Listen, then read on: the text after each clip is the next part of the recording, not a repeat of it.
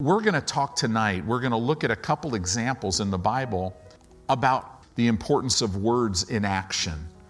And we've said a lot about words over the last 8 weeks. And I want to encourage you to go back and get those scriptures. Man, meditate on them, right? Proverbs 18, 20 and 21. Life and death is in the power of your tongue.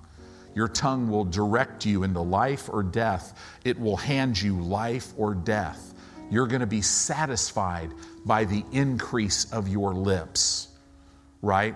Proverbs, or is it Proverbs 6:2? We're snared by the very words of our mouth.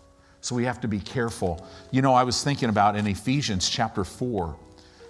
If you go to Ephesians chapter 4, it's amazing. In verse 29, it says, "Let no corrupt communication proceed out of your mouth."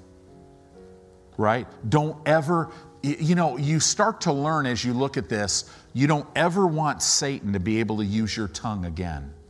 Right? It says, "But that which is good to the use of edifying, that it may minister grace to the hearers." So our words are to build up the person we're talking to, and they're to not only build them up, but minister the grace of God. Isn't that amazing? So that means it should produce the very glory, the very presence of God. If you go down, it says in verse 32, "And be ye kind to one another, tenderhearted." And then it says this, "forgiving one another." That must mean that we might mess up from time to time, right? Well, I'm telling you, just give people unlimited forgiveness. Have you ever done something stupid? Right? Sometimes we do the most stupidest things. Isn't that grammatically wow, right? But really, I'm trying to drive a point home. The most stupidest. It's a new word. We hurt the people that we're closest to. And the number one way we do that is with our words, right? So it says this, it's just be kind, tenderhearted, forgiving one another. And why do we do this? Or how, under the same context, even as God for Christ's sake hath forgiven you. So that's new covenant forgiveness. It's amazing. It's amazing. Well, we've said a lot. The Bible says in Psalm 119, verse 105, that the Word of God is what? It is a lamp to your feet. It is a light to your path. This is why in Philippians 2, it says, work out your own salvation.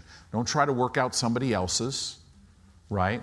Don't be that Christian that's going all over the place, telling everybody else what they need to do.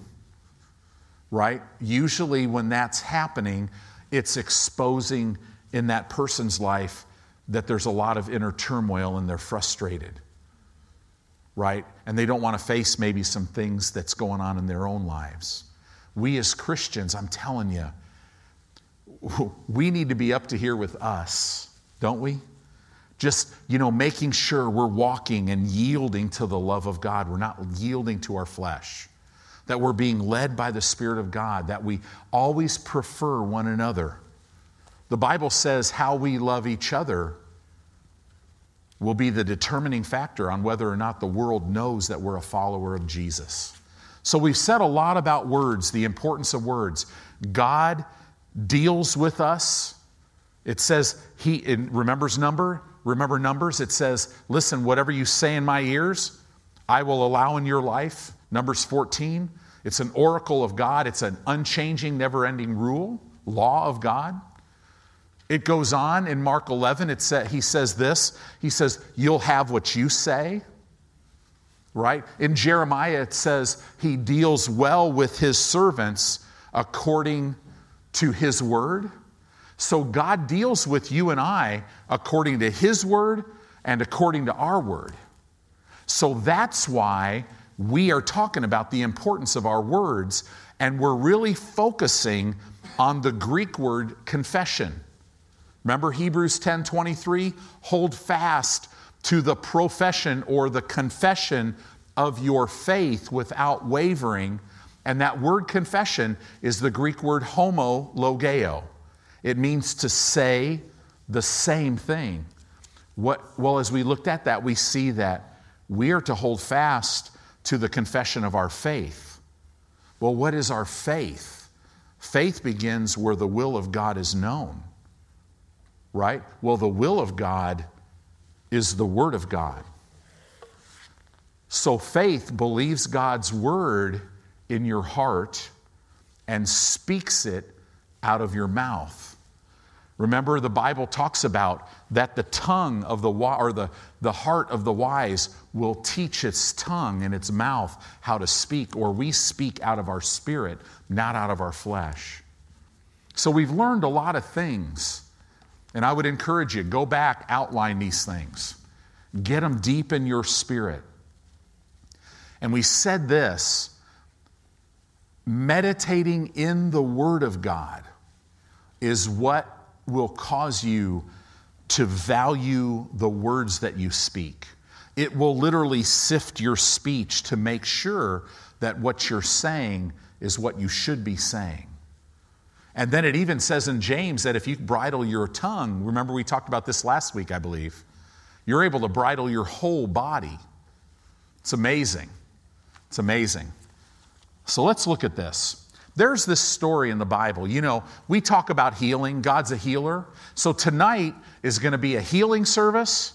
We're going to talk about the healing power of God. It's hard to talk about the Word without mentioning healing because healing was such a huge part of Jesus' ministry.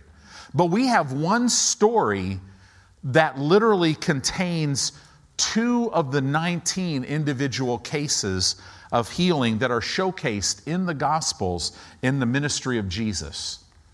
Right? Remember? So it's this story about this ruler of the synagogue, Jairus.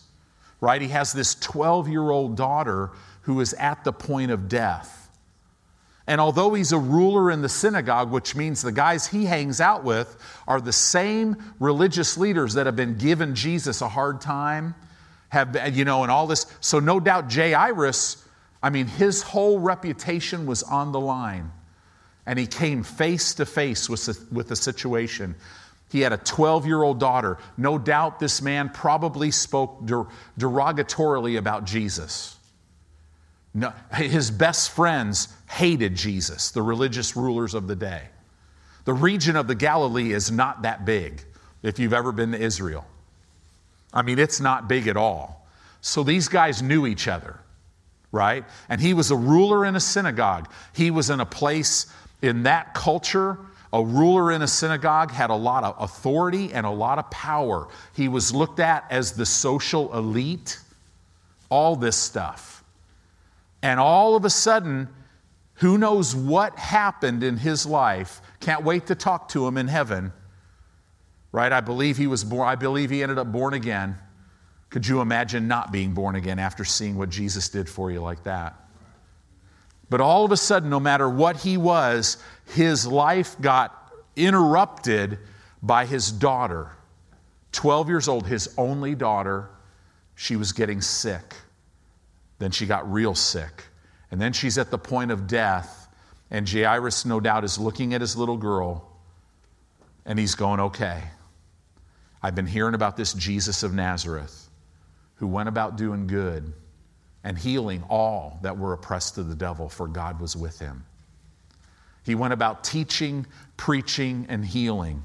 He no doubt heard about people that he would lay hands on and they would get healed. He no doubt heard about virtue and power went out of him and healed all their sick. He no doubt heard about when Jesus would go into a region, they would bring all the sick, demon-possessed, all the people with missing body parts, and he healed them all. And all of a sudden, this man who his very peer group was against, he had a decision to make. Because he came to a place where I know this man is my help. But in order to embrace that, I'm going to have to, come out of the closet, so to speak, about this whole thing. What is more important? staying with my peers, maybe staying with my deep beliefs of all the law and all this stuff, staying with all this, or helping my daughter. You know, this story's a lot. It's just a lot like life. Because this world system will get you in that place where you're going to have to make a decision. What are you going to believe? Right? Are you going to believe all your fellow religious leaders? You're going to believe what everybody else is saying? You're going to believe the natural, well, you know, my daughter, she's at the point of death. We've already had the best doctors in the situation. There's nothing they can do. Are you going to buy that Are you going to buy that report?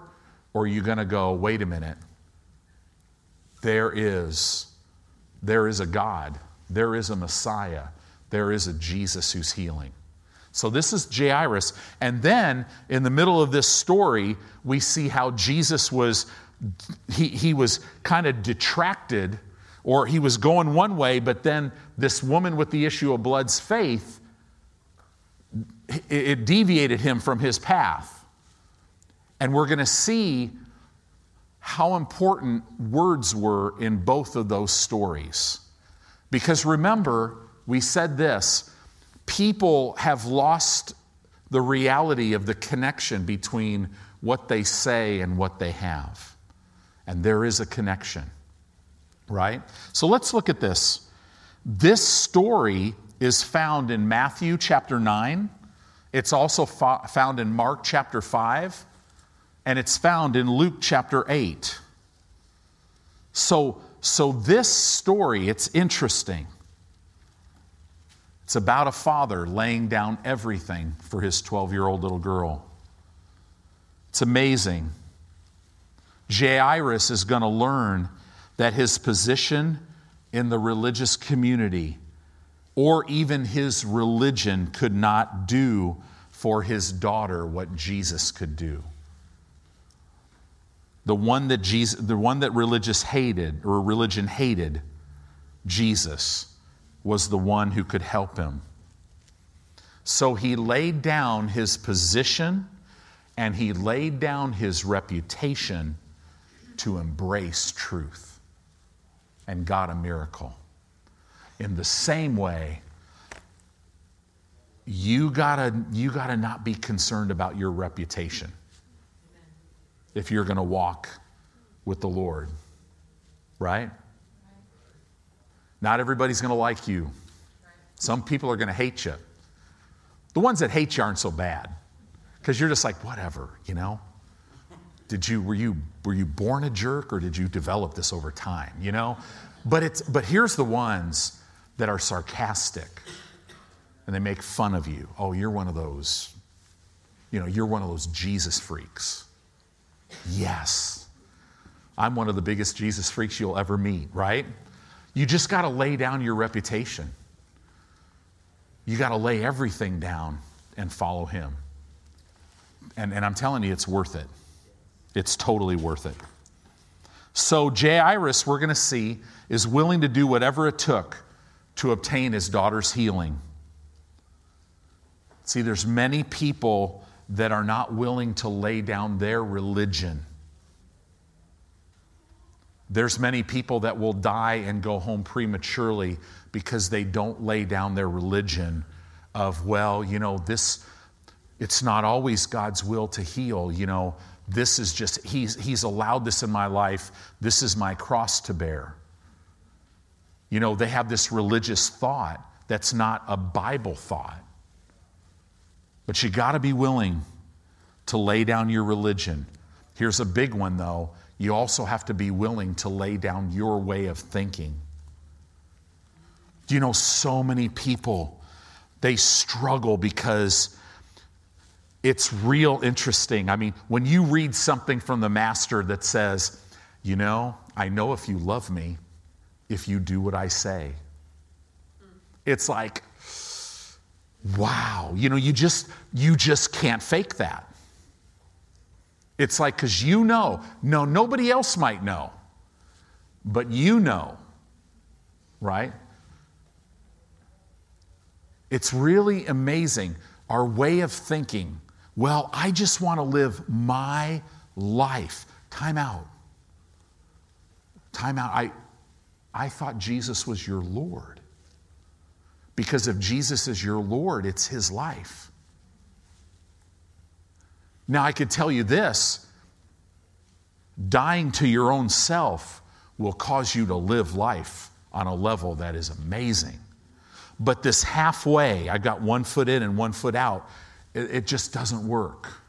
Now, the good news is the Lord will stay with you decade after decade after decade, and he'll help you. I'm living proof of that until you get all in. You know, did any of you just start all in and never jump out of that? No.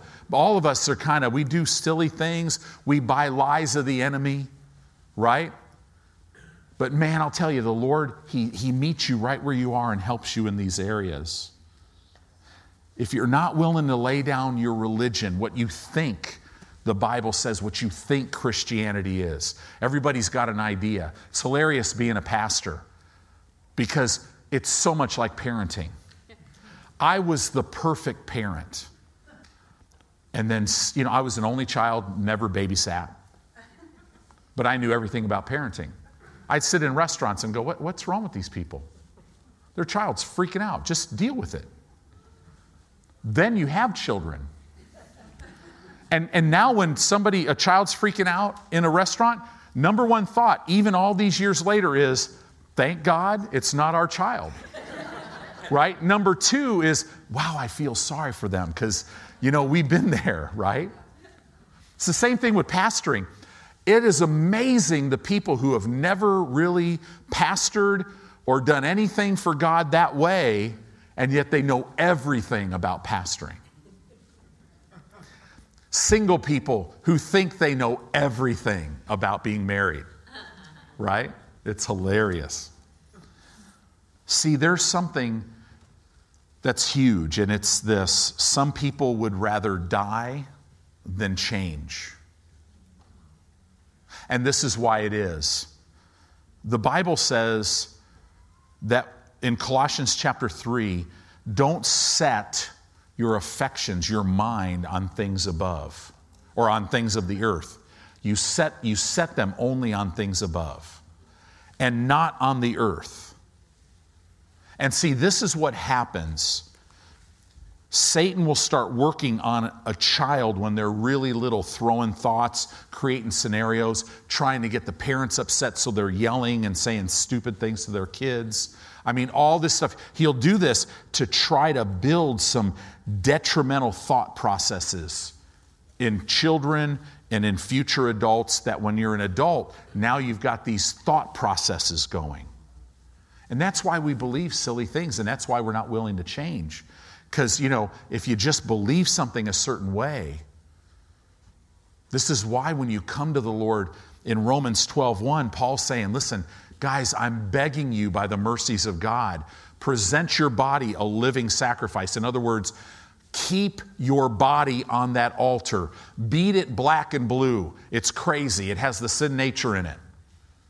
And then renew your mind with the Word of God so that your life is transformed. In other words, what happens in the renewing of the mind, you renovate your thinking to where you get rid of those old detrimental thought processes, and now you're thinking in line with the Word of God. And so this is what we're talking about. Religion is a killer. Why? Because it's so defiant and it's unteachable. You either do it my way or else. That never works. No, this is all about God's way, right? People won't listen to God's word because they think they already know what it says, right? And see, it's not what you know in your head. It's what revelation of the Word of God you're walking in your heart. It's not just knowing, like you've heard me say this numerous times, it's not just knowing the Word of God, it's knowing the God of the Word. It's walking with Him intimately. It's the only way you know the Word. But we got to realize that rejecting God's Word is rejecting Him.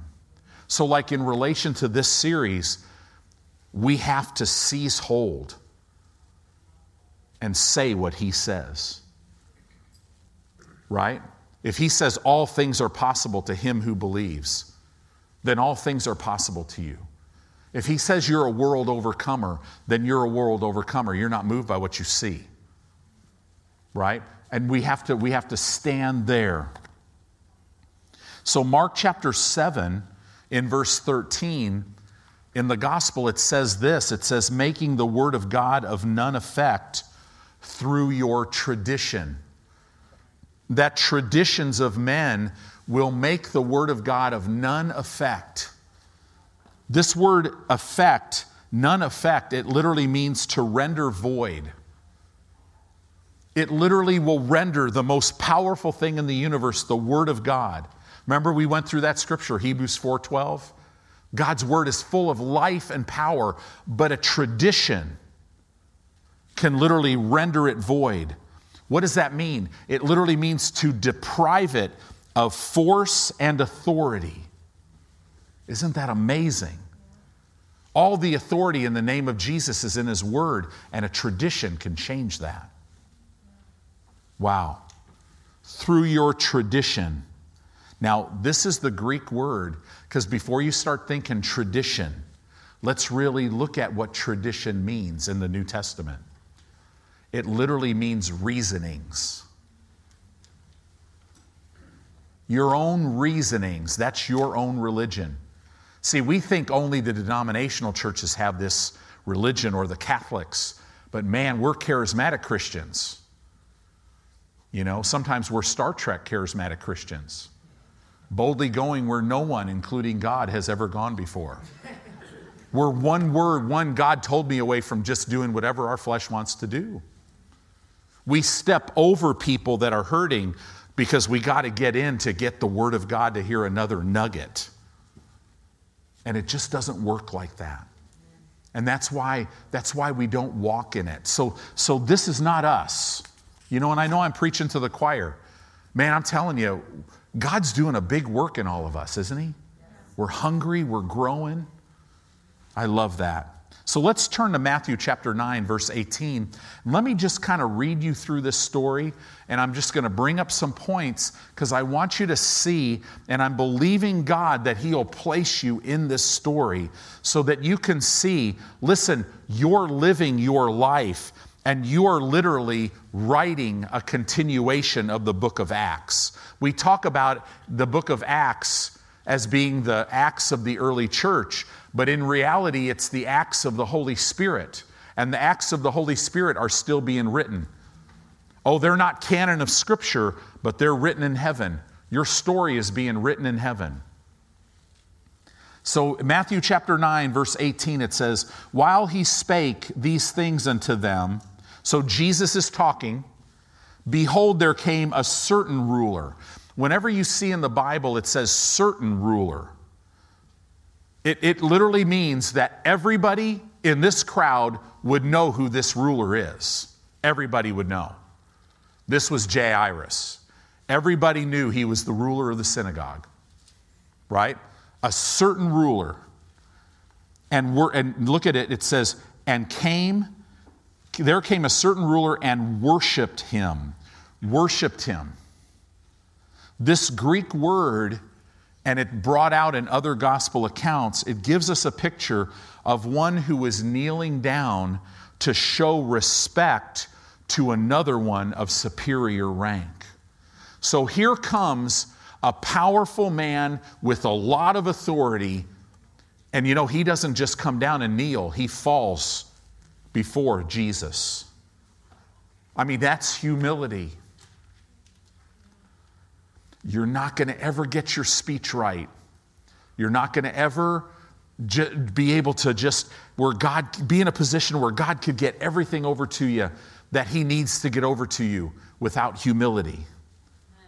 And this was what Jairus, it just was a picture of humility. He fell down before him. He was basically saying, Jesus, you are of a higher rank than me. I need your help. And then he says this, saying, my daughter is even now dead. Now in the Greek, It literally it would read, my daughter is at the point of death. But come, now check this out. But come and lay your hand upon her.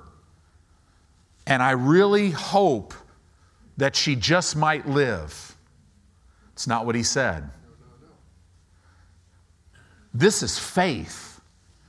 Jesus, come lay your hand on her, and I know she will live. She shall live. That's so strong in the Greek. It's like, I know without a shadow of a doubt, if you come and lay hands on her, she will live.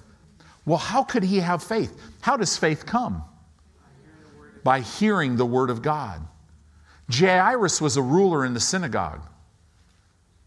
He would have known that when Messiah comes, he'll have healing in his wings. He would have heard that Jesus healed blind people, which had never been done in the history of Israel. Never. Only the Messiah is going to heal the blind. And this guy's healing the blind. Remember when Nicodemus came to Jesus? Man, we know you're sent from God because no one can do what you're doing. Jairus would have known Isaiah 61. He would have known these things, and then in addition to that, he would have put what he knew about the Word, because the Old Testament was giving a picture of the Messiah, and then all of a sudden, he's putting it together. Oh my gosh. This is him. That's why he was completely in faith. He was fully persuaded. You come lay your hands on my little girl, and she will live. Now, in Mark's account, I'm going to read, just for your notes, you don't have to turn there, but I'm going to read Mark chapter 5, and I'm going to read verse 22 and 23. And I'm going to read this in the New King James Version. This is Mark's account, so we're pulling all these together to give you the story. It says, and behold, one of the rulers of the synagogue came, Jairus by name. Now we know from the other accounts he was the top ruler. Jairus by name, that's why in Matthew's account it said the certain ruler. Jairus by name, and when he saw him, or when he saw Jesus, he fell at his feet and begged him earnestly, saying, my little daughter lies at the point of death. Come and lay your hands on her, that she may be healed, and she shall live, or she will live. Luke's account in Luke 8:42 says it this way, for he had only one daughter, about 12 years of age, and she lay a-dying. In other words, Jairus had a revelation here. How much more should we have it? Jesus is not the great I was. He is the great I am.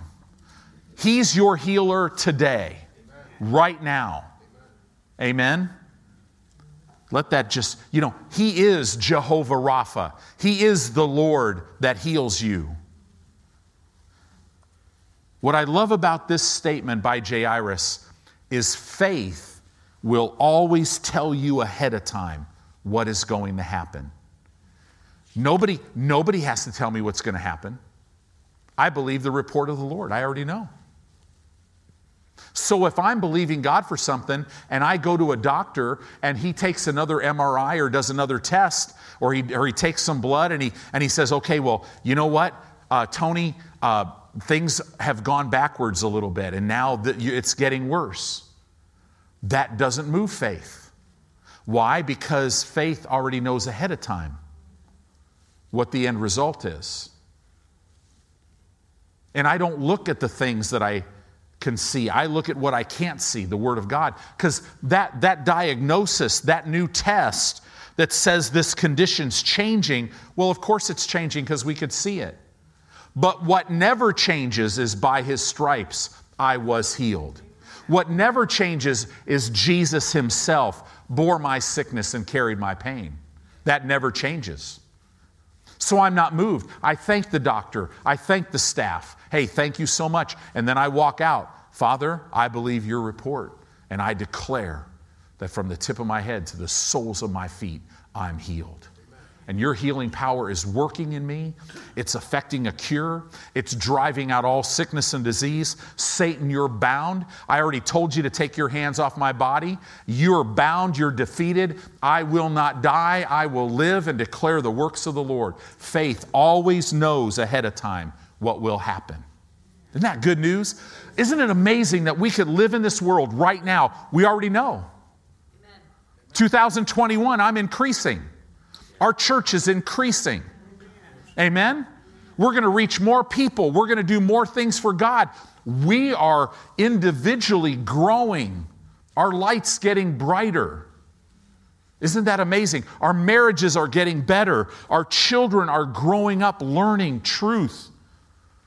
The ones that are out there not serving God right now, God's working behind the scenes, orchestrating their road back.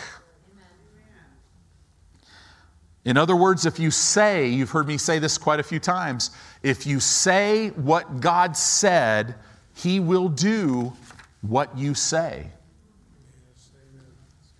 But if you say what you want to say, He's not going to do what you say. Because He's God. And it just doesn't work that way. If you ever wonder about that, just ask Satan. Because Satan said, I'm going to be like God. Right? In the Hebrew language, it means I'm going to be compared to Him. But if you look at the whole dialogue, it wasn't about being like Him. I'm going to put my throne above His. In other words, I'm going to be better than Him. But then it says, and then God spoke. Ouch, right? So confession means we say the same thing. Why? That gives God a legal right to perform His word in your life. It's all legal. If you have sickness or disease in your body tonight, it's there illegally. It is trespassing. You might as well get it right. Father, I thank you that my body, which is your body, which belongs to you, Father, is healed. I'm a steward over your body, so I am not going to allow sickness in it. That's Bible. So Matthew chapter 9, verse 19. It says, after Jesus heard what He said, and Jesus arose and followed Him, and so did His disciples. So now Mark chapter 5, Mark's account in verse 24 gives us a picture. So Jesus, after Jairus comes up to Him, now there's multitudes around Him. But Jairus, because of his position, when he's walking, they're probably parting. Right? So now though, when Jesus gets up to leave and now they're going to walk, Mark's account says this, and Jesus went with Him, and much people followed Him and thronged Him. What that means is they're all fighting to touch Him. He's in a crowd. And they're trying to get to Him, and they're probably grabbing on His, they're trying to grab Him and everything. They're thronging Him. So this is a crowd. These are people, they're not going to be nice. They're trying to get what they want from the Lord, and you're not getting in their way. Now keep that in mind, because there's a little older lady whose blood has been hemorrhaging for 12 years. And if you've ever went and given blood, after that you just are kind of weak for a little while. Could you imagine and that's just like a pint or whatever they take, right? This is blood hemorrhaging. This is a lady that probably was just like laying in bed all the time. Barely could get up to cook a meal or get some food or whatever. And now she is fighting through this crowd because she's like, man, I have heard of Him. I've heard that people would touch Him and they'd be healed. I heard that virtue and power would go out of him and heal sick. I mean, I heard of this one person whose arm grew back, and I heard of this one guy. I heard about this guy that walked up to Jesus and said, listen, I know you can heal me, but will you? Put his life on the line because he could have been stoned. I bet she heard of him. Because for her to go out in public, if you have an issue of blood, Jairus, the leader in the synagogue, would have proclaimed her unclean, which means that if she went in public, she could be stoned right where she was. But she heard of this leper that could have been stoned, but went up there, and Jesus reached out and grabbed him by the arm and touched him. You don't touch leprosy. And he said, oh, sir, of course I will. I always will heal. And because of that, this older lady, man, she is fighting through this crowd that's thronging Jesus because she's saying over and over, if I can just touch the hem of his garment, I shall be whole. She's quoting the Old Testament. When Messiah comes, he will have healing in his wings. She wasn't trying to touch the hem of his garment. She was trying to touch the tassel on his prayer shawl. When a rabbi would not be praying, they'd pull their prayer shawl. I got to bring mine out one day. I have one from Israel. And you pull it out, and from the back it looks like wings. It says when Messiah would come, he'd have healing in his wings. She's like, if I could just touch one of the wings, not only healed, I'll be made whole. You know what that means? See, she wasn't just going to get her body healed. The Bible said she spent everything that she had. But she was nothing better, but rather she grew worse. Have you ever met somebody, or have you ever been in a situation that you're going from doctor to doctor and specialist to specialist? You're studying other cultures. You know, is there a treatment in another country that will help me? That was this lady. But she was fully persuaded, if I could get to him. So this is the story. This is pretty intense. Jesus went with Jairus. Why? Well, the word tells us he only did what he saw his father do. So the Spirit of God stirred him to go. Why? Because what moves God is faith. I mean, you see that in the ministry of Jesus. Syrophoenician woman comes to him, not a Jew, has no covenant with God. She lives in a very demonic culture. Because of the way she lives, her daughter was now demon-possessed. And she goes to Jesus manipulatively. Son of David, she hears this term. She didn't even know what that meant. You know, please, can you help me, my daughter? And he looked down at her and he said, woman, I'm not called to you. Right? This bread is for the children. That means this is for the Israelis, the Jews. It's not for you. He called her a dog. But to the Jewish person in that culture, everybody else was a dog, and they were the chosen generation. And then this woman, look at this picture of humility. Jesus just called her a dog. Could you imagine we are so carnal that if a pastor said that to somebody, oh my gosh, people would be running out of the church. That guy's a jerk. Jesus called her a dog. And her response was, well, don't the dogs eat the crumbs from the table? Jesus, listen. Why did he call her a dog? Why did he say it that way? He was trying to get her out of the manipulation. He was meeting her right where she was. She had a decision to make. Am I going to get mad?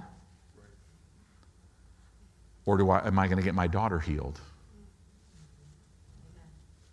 You and I have that same decision all the time. Am I going to believe the Word of God? Or am I going to believe my emotions, my feelings? Am I going to believe what everybody else in the world who knows me is saying about me? Or am I going to believe what he says about me? Does that make sense? So this is right where we're at. God moves where faith invites him. God always moves where faith invites him. And if you'll notice, Jesus, he's ministering. This guy has a 12-year-old daughter who's at the point of death. But Jesus is not, he didn't carry that care. If you look at the ministry of Jesus, it said that mercy, he would have compassion on the crowds. And he'd be moved with compassion and heal all their sick. But he never let what was going on outside move him. He always just moved from within. In other words, Jesus never carried the cares of the people he ministered to. We've got a whole room of people who love God and who are on fire for God. You're going to minister to people. Don't carry their cares, or you will not be able to see clear how to minister to them. Because he knows, the Holy Spirit knows, we don't. You might think you know. But remember, we want our words to do what? Minister grace to the hearer. Right? The Lord told me this years ago as a pastor. He said, you cannot allow the chaos in other people's lives to become chaos in your life. If I allow that, then I can't help them. And I'm going to hurt. I'm not going to be able to fulfill the plan of God for my life. I'm not going to be able to be the husband or the father or the grandfather, right? So these things are really important. The Bible says in Hebrews chapter 4 and verse 3, we which have believed do enter into rest. In Hebrews chapter 4, if you jump down to verse 9, it says, there remains therefore a rest to the people of God. For he that has entered into his rest, he also has ceased from his own works as God did from his.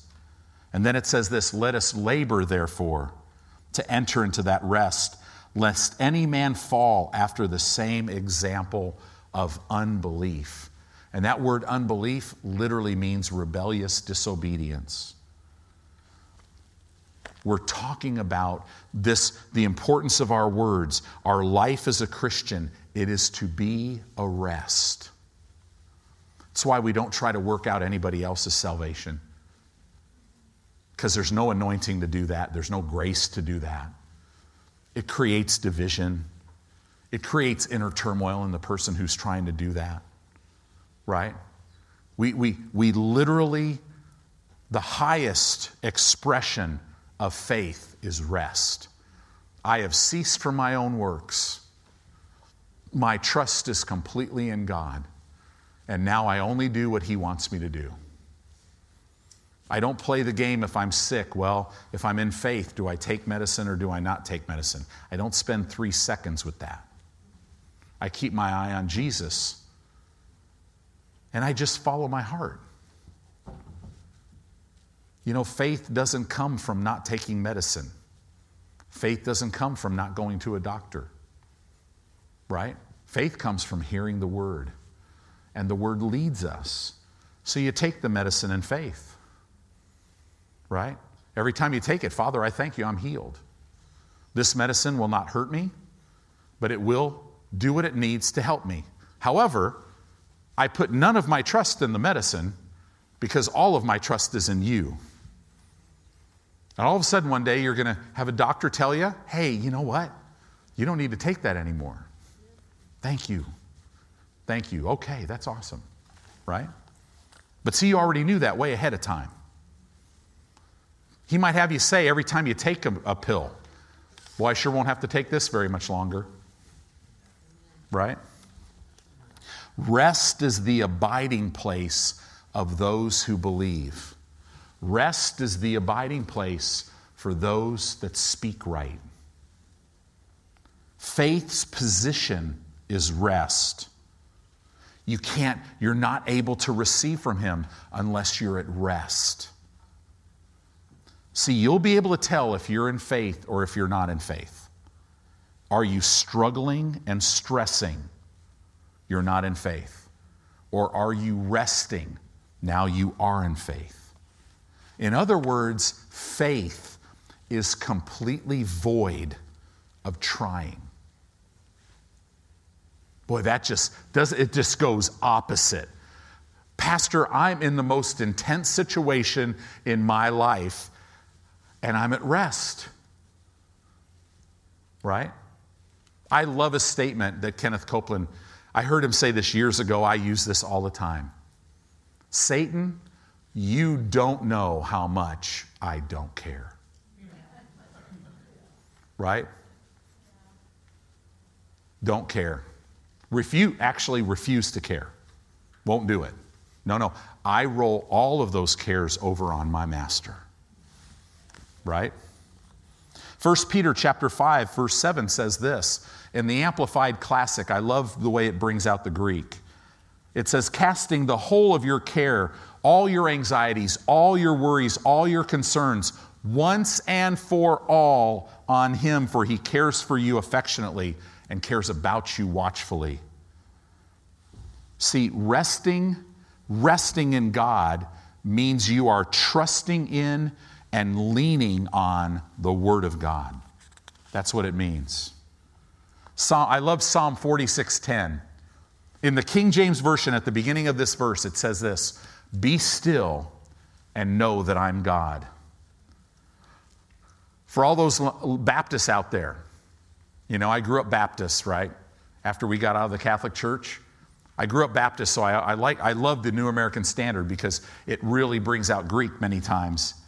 New American Standard Bible says this, cease striving and know that I am God. The CEV version says, our God says, calm down and learn that I am God.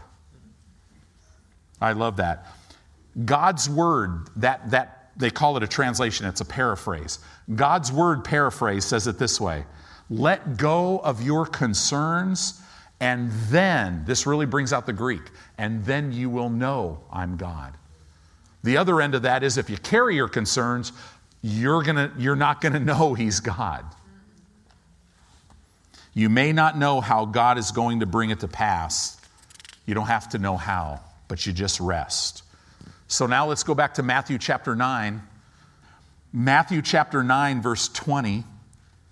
It says, and behold, so right in the middle of all this, Jairus gets to Jesus. Jesus, if you come to my house, man, and lay your hands on my daughter, she will live. And Jesus gets up and he's moving. And Jairus is like, yes. And then all of a sudden, Jesus, he starts walking to Jairus' house with him. And all of a sudden he stops and he turns around and he starts asking, who touched me? Right? This is what's happening. And behold, a woman which was diseased with an issue of blood, that means her blood was hemorrhaging, 12 years came behind him, touched the hem of his garment. For this lady is fighting through this crowd, touches the hem of his garment, for she said within herself, if I may but touch his garment, I shall be whole. I love Mark's account. Mark's account of this says it this way, Mark 5:25. And a certain woman which had an issue of blood 12 years had suffered many things of many physicians, spent all that she has, was nothing bettered, but rather grew worse. When she had heard of Jesus, she had to hear he was healing people, came in the press behind and touched his garment, for she said, notice she was continually watering the word with what she said. For she said, if I may but touch his clothes, I shall be whole. Here's a big thing. When she heard something, she said something. Right? Remember the righteousness which is of faith? speaks this way. Remember, a preacher is sent, they preach, we hear, and then we believe. And what happens next? We call and we get the result. When she heard of Jesus, she started saying something. In other words, what was she saying? She said what she heard. This is so important. The importance of your words, you have to say what you hear God say. Right? If I may touch but his clothes, I shall be whole. Isn't that amazing? What you realize here is you realize the statement that Jesus made to Brother Hagin when he was 16 years old on a bed of sickness. He said, Kenneth, if her faith made her whole, then your faith can make you whole. Verse 22, but Jesus, or Matthew 9:22, we're back in Matthew again. But Jesus turned him about. When he saw her, he said, daughter, be of good comfort, thy faith has made thee whole. And the woman was made whole from that hour. Whole, that means her body was healed. All the money came back. She prospered more than she ever had. Everything that was stolen had to come back to her. Mark's account, Mark chapter 5, verse 29. It says, and straightway, that means at once, the fountain of her blood was dried up, and she felt in her body that she was healed of that plague. Notice she didn't feel something until she said something. She couldn't say something until she heard something. But she couldn't feel something until she said something too. See the importance of your words? What are you saying about your situation? Are you telling your blood pressure, it must, I command you in Jesus' name to come into the normal range because I've been redeemed from the curse of the law? Are you telling your blood sugar, I command you to come in the normal range? Right? Are you speaking to joints? Are you speaking to your back, your knees, your elbows, your hips? Are you speaking to your organs? Liver, you will work right. If they tell you have a fatty liver, you have to get rid of all that fat. Right? Metabolism, you got to burn all this fat off me. Help me love Brussels sprouts, right? She didn't feel something until she said something. Here's a great mathematical equation. No saying plus no acting equals no feeling. But no, Pastor, that's backwards. If I could just feel, then I will start saying and acting. No. No speaking, no acting, no feeling. You must get the power of God flowing to feel it. When you say what you believe, you give God's power a target. And we know God's power hits the bullseye. Jesus curses a fig tree and it dries up from the root. The power of God will go, you don't have to know the target. You just speak what he says, and he'll go into that part of your pancreas. He'll go into that part of your kidney. He'll go into that part of your cell and drive cancer out. This is huge. When you say what you believe, you give God's power a target. The healing power of God landed where this woman's words sent it. Did you notice that? Hallelujah. Her words of faith. So make sure you are touching what has power to deliver you. You got to make sure you're touching what has power to deliver you.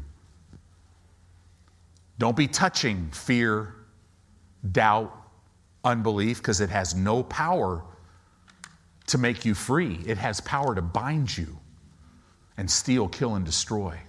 This is huge. That was for somebody. And Jesus, immediately knowing, verse 30, in himself that virtue or power had gone out of him, turned him about in the press and said, "Who touched my clothes?" Now think about this story. God is a God, we learn in Hebrews or in James, there's no variableness in him. That means if he's done it for Chuck, he'll do it for me. He'll do it for anybody. Right? Hebrews 13, verse 8, Jesus Christ is the same yesterday. Guess what? He's here tonight. He's the same tonight. And he's the same forever. He never changes. I love that. Wow. He turned around in the press and said, "Who touched my clothes?" And his disciples said unto him, "You see the multitude thronging you, and you're saying, 'Who touched me?'" And he looked around to see her who had done this thing. But the woman, fearing and trembling, knowing what was done in her, came, fell down before him. Now, could you imagine Jairus? Jesus is on his way. His daughter's about to die. He knows if Jesus can get there and lay hands on her, she'll be whole. He doesn't know how much time she has left. All of a sudden, right on his way, good. Everything is flowing. He's believing God and everything is perfect. It's flowing just perfectly. You hear the message, you believe God, and it's like every Word of Faith person thinks the whole thing is. It's just bliss. Oh man, I just learned God wants me blessed. I don't have to do anything. I just live everything's wonderful. Look at Jesus is floating. I'm floating with him to my house. My daughter's going to be living, man. We're going to be playing this afternoon. And then all of a sudden Jesus stops. Have you ever had that happen? You get the report and it's like, wait, time out. This got worse. But I was believing God.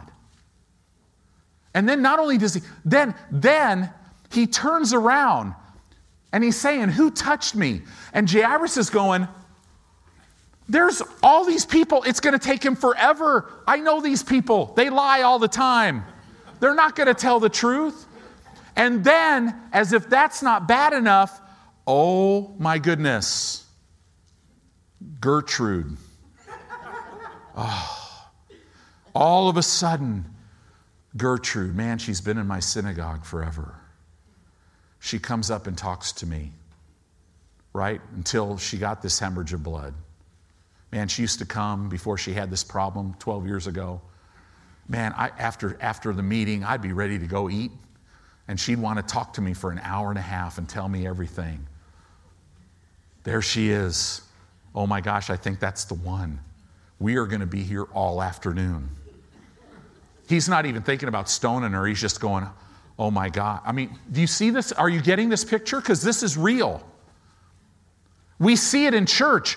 Am I ever going to get healed? Is this ever going to get better? Through faith and patience, we receive the promise. It might seem like you're standing there and you're like, listen, this is dire. If you don't get there, this is over. And I just feel like God is nowhere. Have you ever been that way? But God says, no, I'm right with you. But you're choosing not to believe that. Why? Because the way you feel. Well, I just don't feel him. Well, if you'll start believing, speaking, and acting, you'll start feeling. Right? So now she comes down, she falls down before him, and Jairus is freaking out. And she's kind of freaking out because she's like, oh my gosh, if they don't believe I'm cleansed, because it's an issue of blood, I can't prove that it's dried up. And they could go rock me to sleep right now. They could drag me out of this crowd. There's rocks everywhere and just stone me and I'm done. But then it says this little statement, and told him all the truth. So now Jairus is standing there and she's telling him everything about 12 years. And Jesus is not in a hurry. Have you ever felt like you're just like, okay, Lord, I need to know this today? You know I do. right? I mean, I'm not God, but this is a deadline. And he's like, yeah, hey, come over here, Tony. How you doing? Let me talk to you about this area of your life and that. No, this area is the one. That's what's going on with Jairus right now. It's the same thing that goes on with us, right? Jesus is just hanging there. Yeah, tell me more. So what happened again? Wow. And all these multitudes are around thronging him, and he's just like, yeah, hold on. I'm just ministering to her. He's not moved. Why? Because his father already told him, go to the house, lay hands on her, and she'll live. That's what his father, Jairus said, if you come to my house and lay hands on my daughter, she'll live. God the Father said, go to his house, lay hands on her, and she'll live. So he's not stressed. Yeah, but she could die. So? How does that change the Word of God? In other words, do you see the extreme here? But this is like real. This is in all of our lives. And after she got done talking to telling her all the truth, telling him all the truth, he said in her, daughter, your faith made you whole. Isn't that amazing? The Holy Spirit saw fit to give us a picture and give us a picture that it was the determining factor was her faith. In other words, the woman's faith activated God's power. And he said, go in peace, be whole of your plague. The Holy Spirit emphasized her faith. He didn't emphasize God's power. This woman fought her condition by seeking natural help from every means, and Jesus didn't condemn her for that. When she heard of Jesus, she tapped into the supernatural avenue and drew upon his healing power. Many people, see, this happens to people. You get so accustomed with your sickness or disease that you just give up. Many will allow sickness to remain because, you know what, I could take a pill and I could kind of manage this thing. No. Don't give the devil an inch. Take the medicine, but stand against it and get it out of your life. So let's keep going with this. Hallelujah. Boy, I'm going.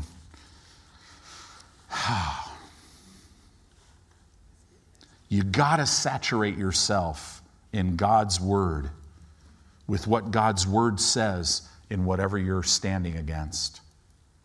The more you give yourself to hearing God's Word on healing or whatever, the stronger the healing power will flow through your body. The stronger the Word of God will work in your situation, the more you give yourself. In relation to healing, remember Psalm 107:20. He sent His Word and healed them, delivered them from all their destructions. So you must saturate yourself in God's Word in relation to healing. We're talking about healing tonight. Faith comes by present tense hearing. Doing this will cause God's healing Word to become more real to you than your physical symptoms. That's why you can rest. You don't talk about your symptoms or your sickness to people. Why? Because they can't help you. Right? Well, no, I just need to get this. No. You're supposed to cast the whole of that care on the Lord. Right? Listen, I don't need to go talk to Cheryl about what I'm going through, about hey, Cheryl, I got this going on in my body. She's going to be like, well, wow, I hope you feel better and all this stuff. No, I can go to Cheryl and go, hey, Cheryl, man, tell me how healed I am. Right? And then Cheryl will jump all over that. Man, Scripture, just bam, bam, bam, bam. It'll help you. But don't go around talking to people about how sick you are and your disease and your condition, because first of all, you're saying things contrary. God's Word says you're healed, and they can't help you. Now, we say this under this context, right? If you know, man, I'm not in faith and I need help getting there, then get some strong believers and go get help and say, listen, I'm struggling here. I need you to build me up in the word right now. Right? And you got to press through. This is another thing. You got to press through.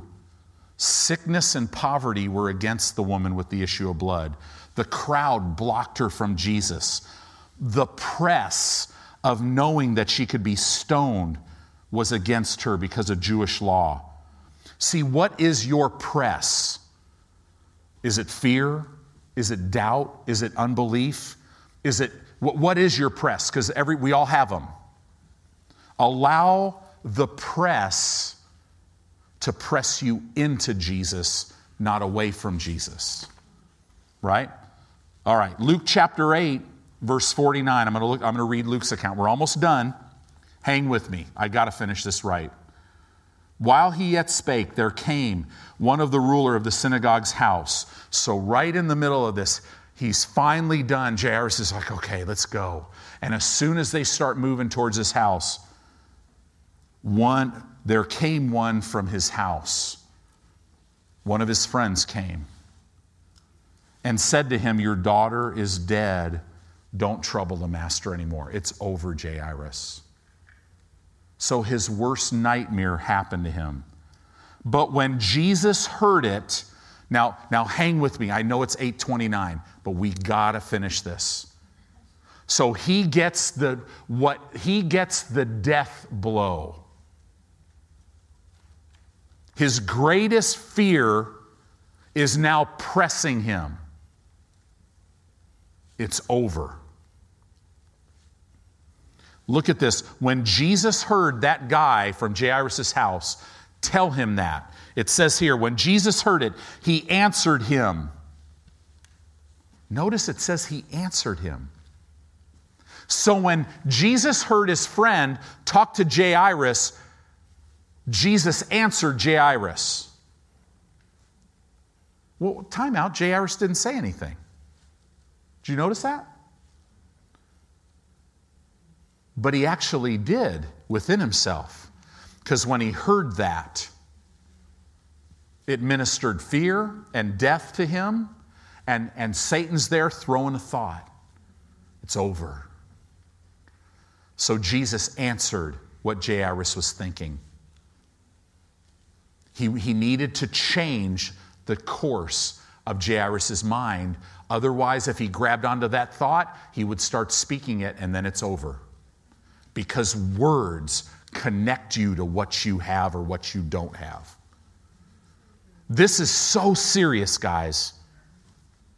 When Jesus heard it, he answered him saying, fear not, believe only, and she shall be made whole. He's like Jairus, don't you get in the fear. You just keep believing what you said to me. And I'm telling you, your daughter will be made whole. I'm telling you, in your darkest hour, Jesus will be right there going, don't you fear. You keep standing on my word. I will make sure it's good. We live a supernatural life, guys.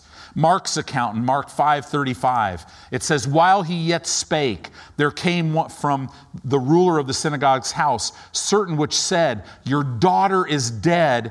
Why trouble the master any further?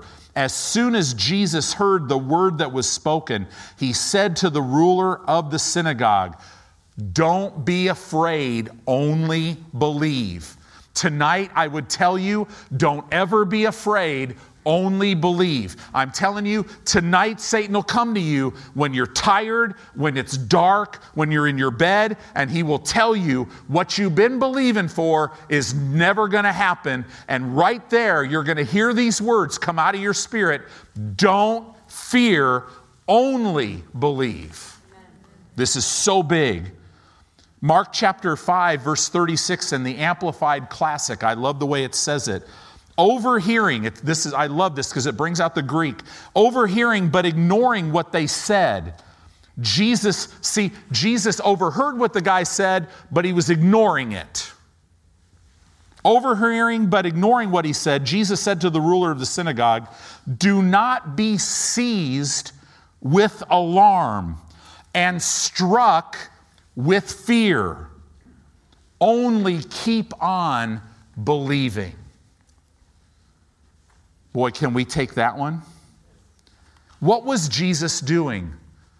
He was steering Jairus through the pitfalls of doubt so that he could hold him on course. Hallelujah. What does 2 Corinthians 2:14 say? You should know that. We did a whole series on that. But thanks be to God, which always causes us to triumph in Christ. Don't ever let fear change your words so that you start saying what Satan says. You may feel terrified in your flesh. You may feel terrified and just twisted in your emotions. However, that does not mean that you have yielded to fear. You know when you've yielded to fear when you speak it. Don't worry about your emotions. Don't worry about your feelings. You tell them what to do. Faith is what brought Jesus on the journey, and faith must continue if Jesus is to continue on the journey. In other words, don't ever allow doubt to end what faith started. So Luke chapter 8, Luke's account, when he came into the house, he suffered no man to go in but save Peter and James and John and the father and the mother of the maiden.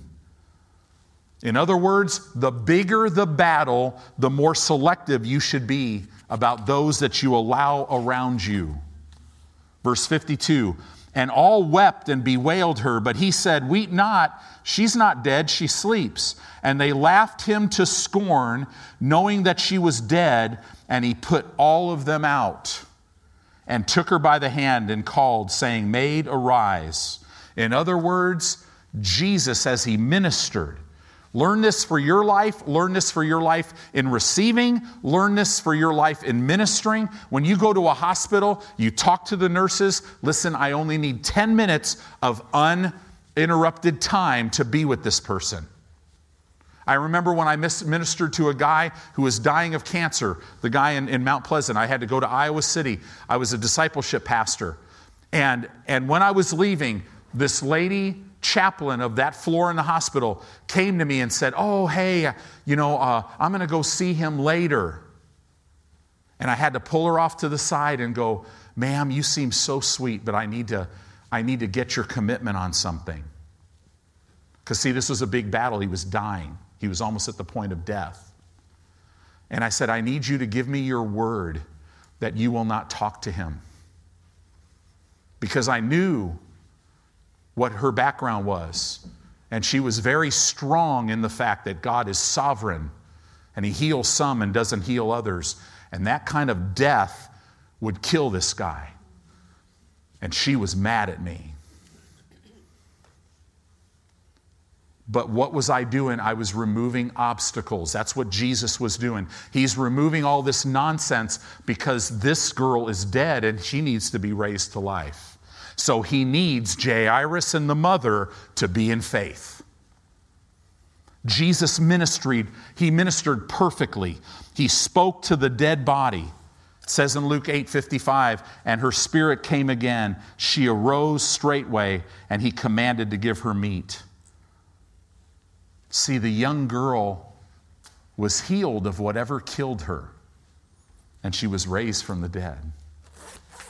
Because in the midst of a woman with the issue of blood and this and a bad report and all the things, it's over. In the midst of all of it, he literally, did you notice in that story, Jairus never said anything else.